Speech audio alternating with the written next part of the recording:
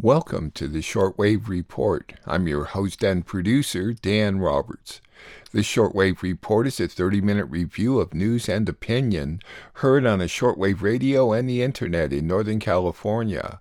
Listening to international broadcast at home is quite easy. You could use a shortwave radio with a schedule of English language broadcast or a computer or smartphone with an internet connection.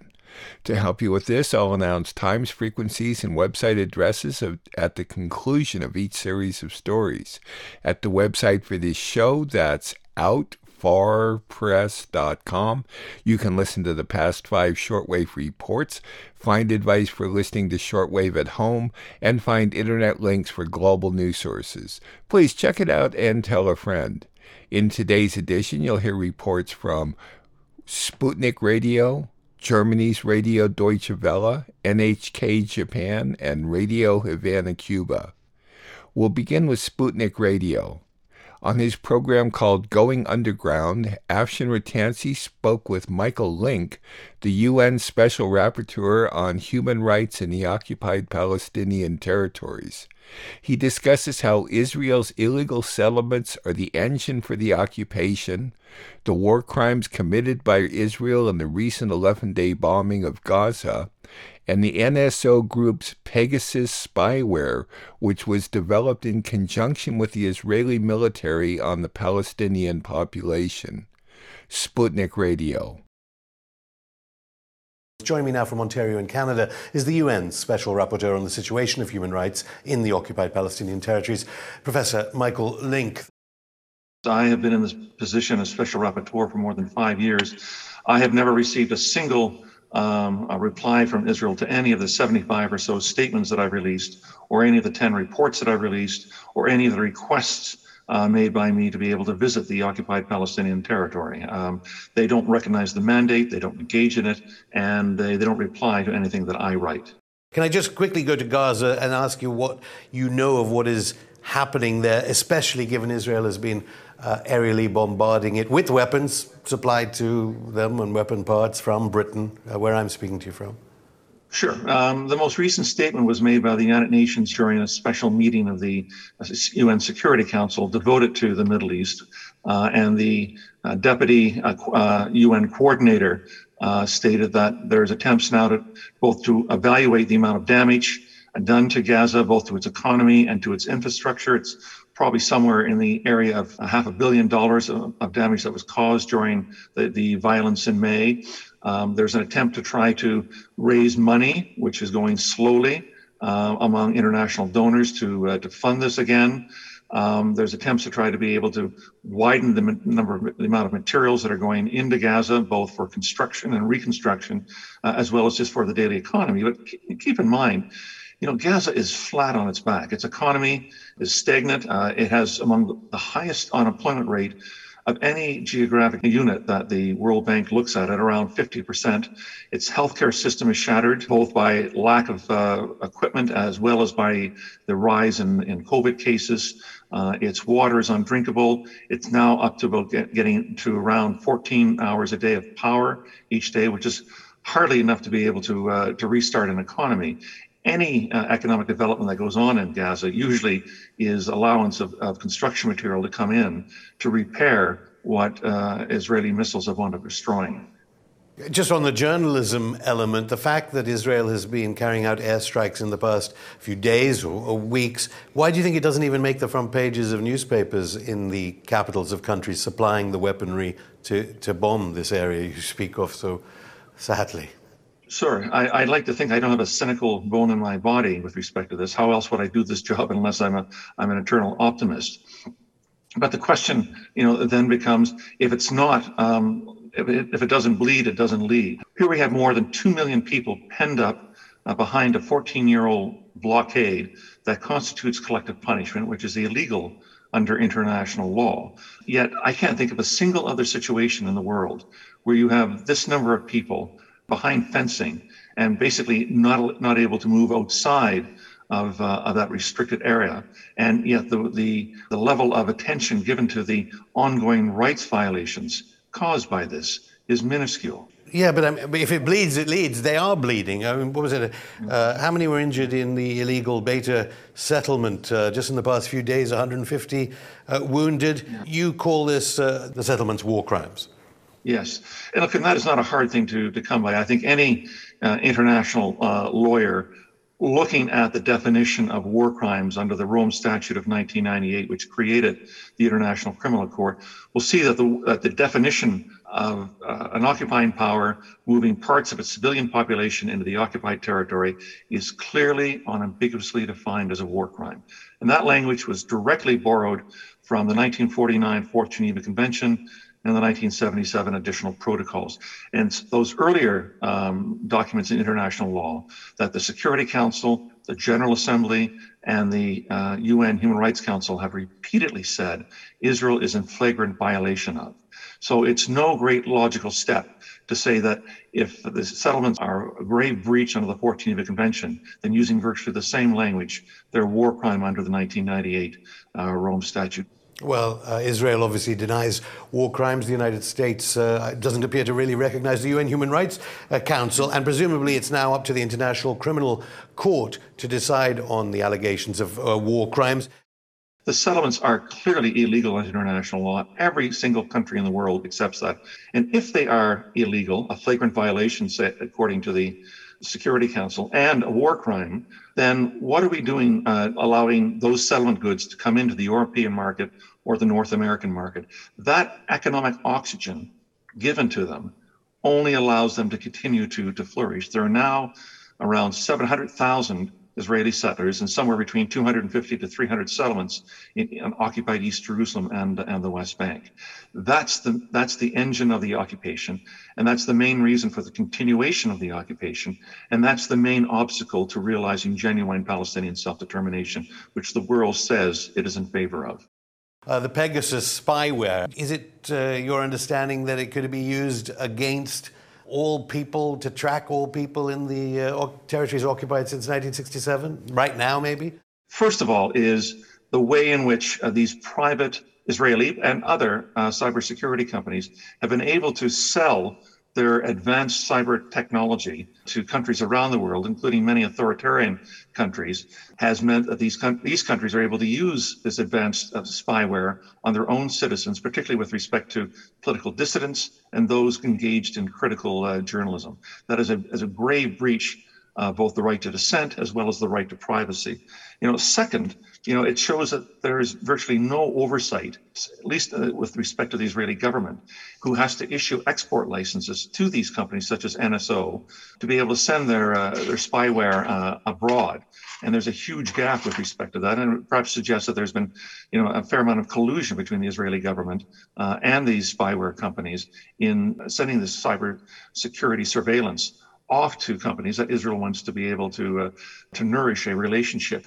But the third big issue, which is the one that's not really been covered by these revelations over the past several weeks, is that this cyber spyware was developed on the Palestinian population over the last 3 and 4 decades.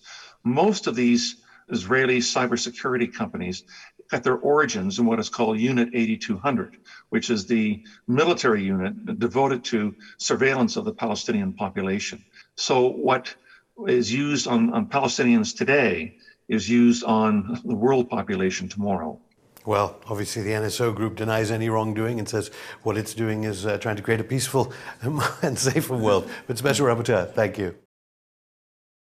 That interview was by Afshin Rattansi from his program called Going Underground, heard on Sputnik Radio, the current name for the Voice of Russia, available online at rt.com as well as on YouTube. Next, Germany's Radio Deutsche-Welle. Southern Europe has had extreme hot weather, leading to the biggest fires ever seen in Turkey and Greece. Swiss police broke up protests against banks who are financing fossil fuel projects. The German Green Party has launched an action plan with climate change as the center of their election campaign. Wuhan, China has had the first local COVID cases in a year. In Australia, Sydney and Brisbane are under COVID lockdown, and the military have been deployed to help police enforce restrictions. Police in Berlin, Germany battled with vaccine protesters, detaining 500 of them. Radio Deutsche-Welle.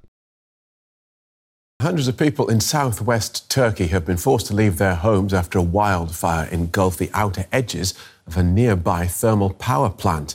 Fire crews battled the flames, which were fanned by strong winds, and have now contained the blaze.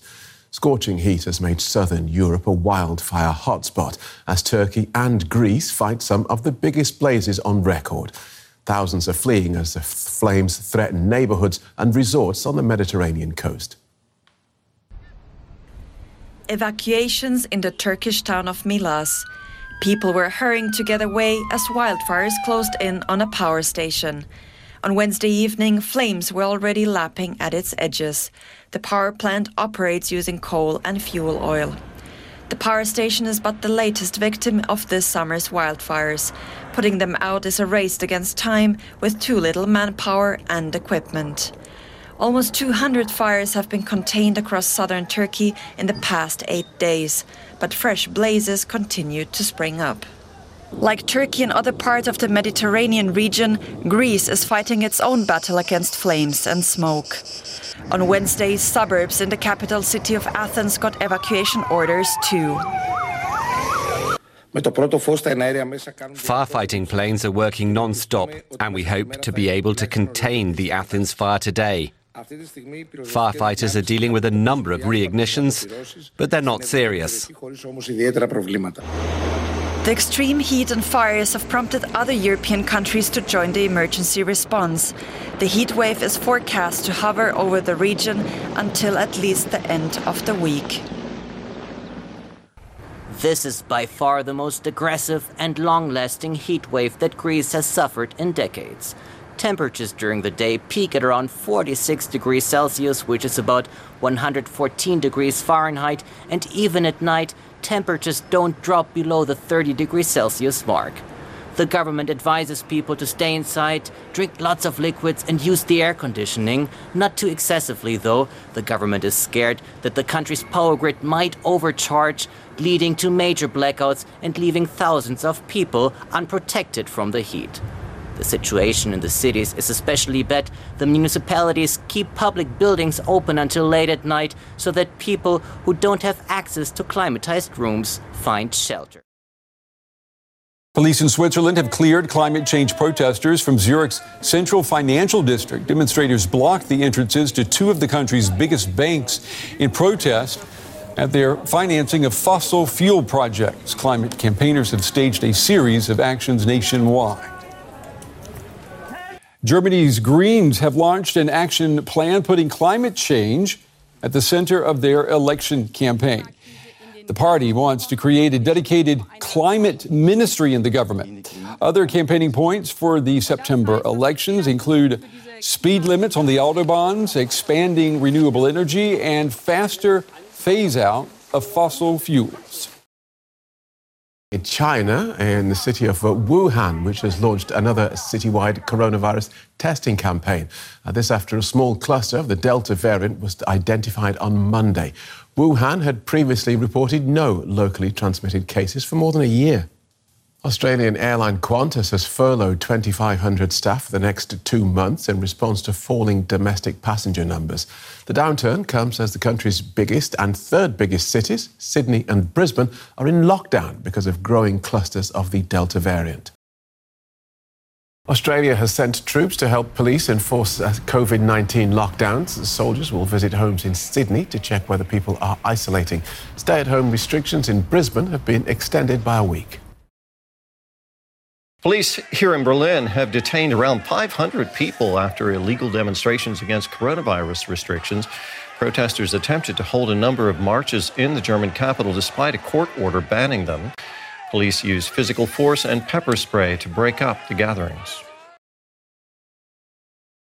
Those reports were from Germany's Radio Deutsche-Welle, which may be heard at a combined audio-video website, dw.com. They are also available at YouTube. Next, NHK Japan. Every day, Japan continues to see record-breaking numbers of COVID infections, leading the government to prepare lockdown orders. Thailand also saw record surges in COVID cases. Japanese health officials are trying to stop misinformation about vaccines. Germany is sending a warship to the South China Sea, claiming it is not intended to intimidate China. United Nations delegates are considering regulating autonomous tanks and drones on the battlefield. The UK is threatening Iran over a drone strike on an oil tanker while Iran denies involvement. NHK Japan. We begin here in Tokyo, where a new record is casting a pall over the city currently hosting the Olympic Games. The capital saw its highest daily tally of coronavirus cases ever on Thursday, topping 5,000. Nationwide, cases exceeded 15,000, marking a record high for the second day in a row. Tokyo officials confirmed 5,042 new daily cases. As cases continue to surge across the country, experts are expressing a greater sense of crisis and urgency. Tokyo and 5 other prefectures are already under a state of emergency. 5 additional prefectures are taking intensive antivirus measures in limited areas and periods. Omi said if cases continue to climb, the government may have to consider changing or creating laws to introduce stronger measures such as lockdowns. Turning now to Thailand, where officials have reported more than 20,000 coronavirus cases, its highest ever daily count. It comes as the government extended strict measures to wider areas starting Tuesday, while it struggles to contain the highly transmissible Delta variant. The country's COVID-19 task force announced a record 20,200 cases and 188 deaths on Wednesday. The surge in patients has left hospitals overwhelmed, especially in hotspot areas, including Bangkok. With 90% of hospital beds in the capital filled, more people have been dying in their homes in recent weeks. Authorities are calling on infected people with minor or no symptoms to isolate at home so hospitals can deal with severe cases.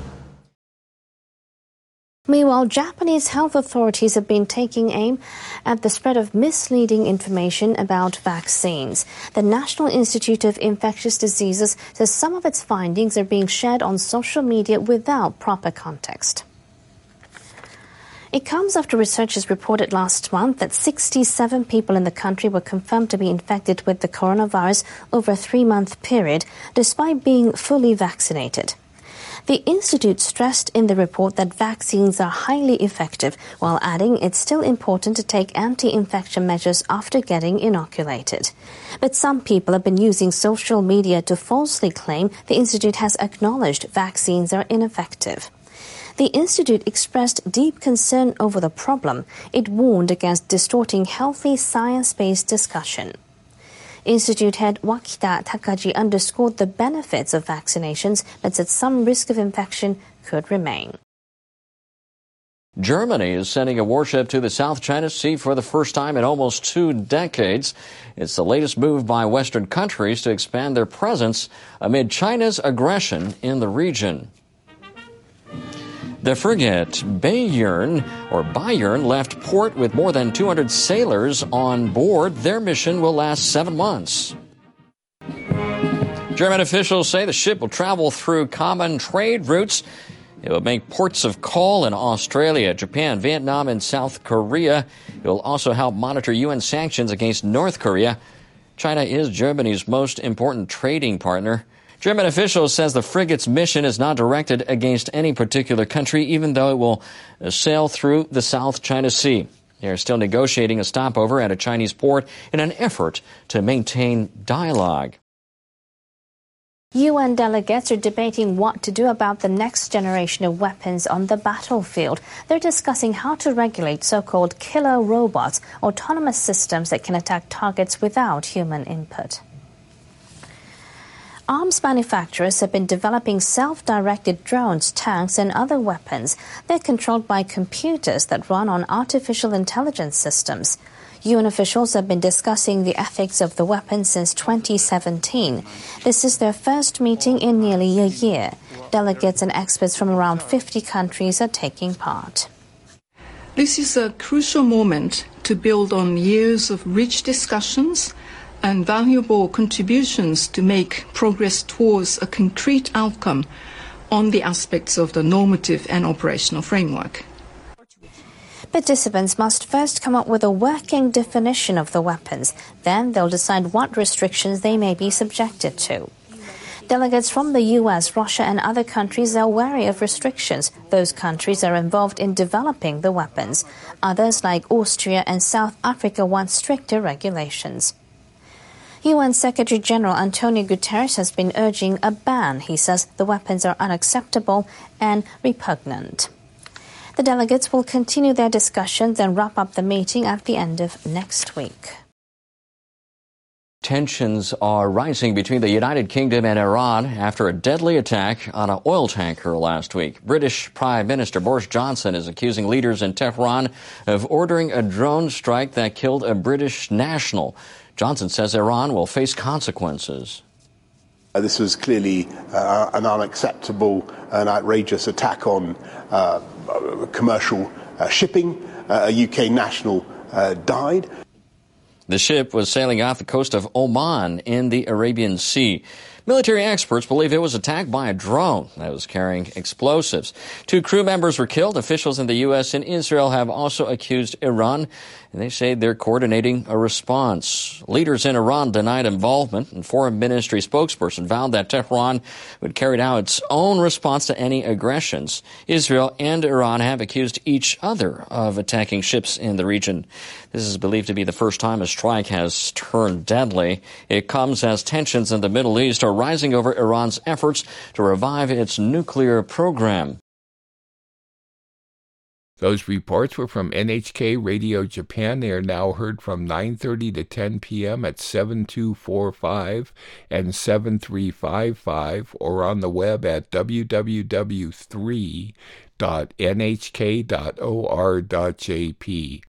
All the times I announce are for Pacific Daylight Saving Time, so please adjust them to your time zone. If you have questions or comments about the Shortwave Report or could assist me by supporting this listener-funded program, I may be reached through the website and PayPal or by writing to Dan Roberts at P.O. Box 1162, Willits, California, 95490. Please help me keep producing this weekly show, which is freely distributed to radio stations and the internet. We will conclude with Radio Havana Cuba. The Cuban Foreign Minister Rodriguez thanks China, Mexico, and Venezuela for supplies delivered to the island. He also condemned the sanctions the European Union has leveled against the Nicaraguan vice president and other officials. Then a viewpoint on Joe Biden working hard to get the Cuban-American vote in the state of Florida. Radio Havana Cuba.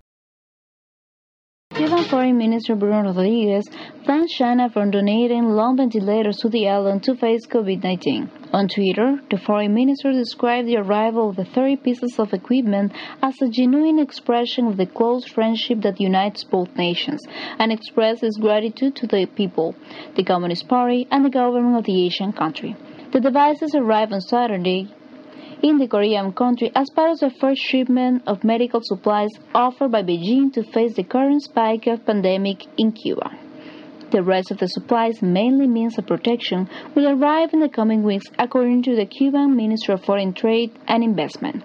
In the last few days, Cuba has received several solidarity aids from different countries, consisting mainly of food, healthcare supplies, and medicines. 2 ships and an aircraft from Mexico and Bolivia Air Force, 2 from Russia, and assistance from Venezuela and Jamaica confirmed the support to the Caribbean nation. Cuban Foreign Minister Bruno Rodriguez condemned the sanctions imposed by the European Union against Nicaragua Vice President Rosario Murillo and 7 other Nicaraguan citizens.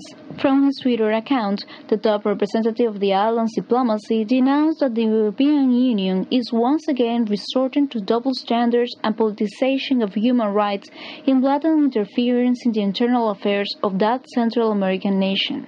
The coercive measure imposed Monday by the bloc also include the President of the Supreme Court of Justice, Alba Luz Ramos, and the head of the National Assembly Parliament, Gustavo Porras.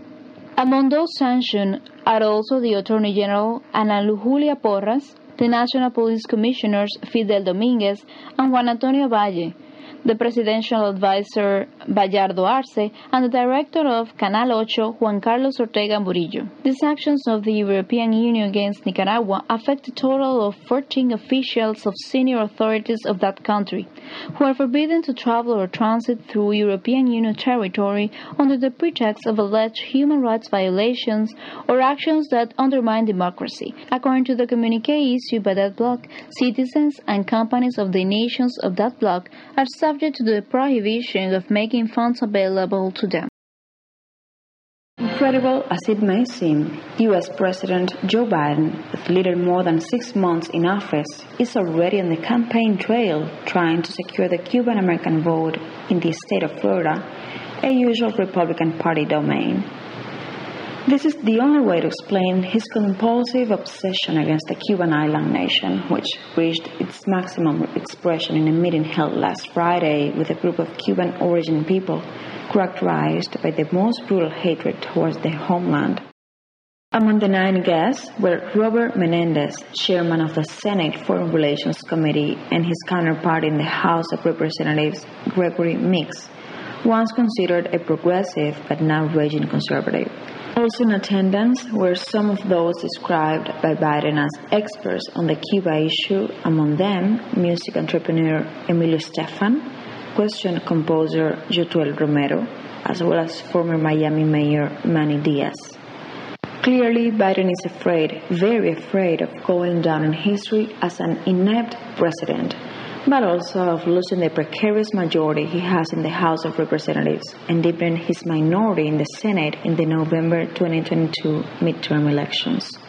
No wonder, as a recent poll revealed that the population's confidence in his handling of the health crisis fell from 72 points in March to 63 in July, and that 55 out of every 100 citizens are pessimistic about the country's direction, 20 more than in May, a rapid erosion in a very short time.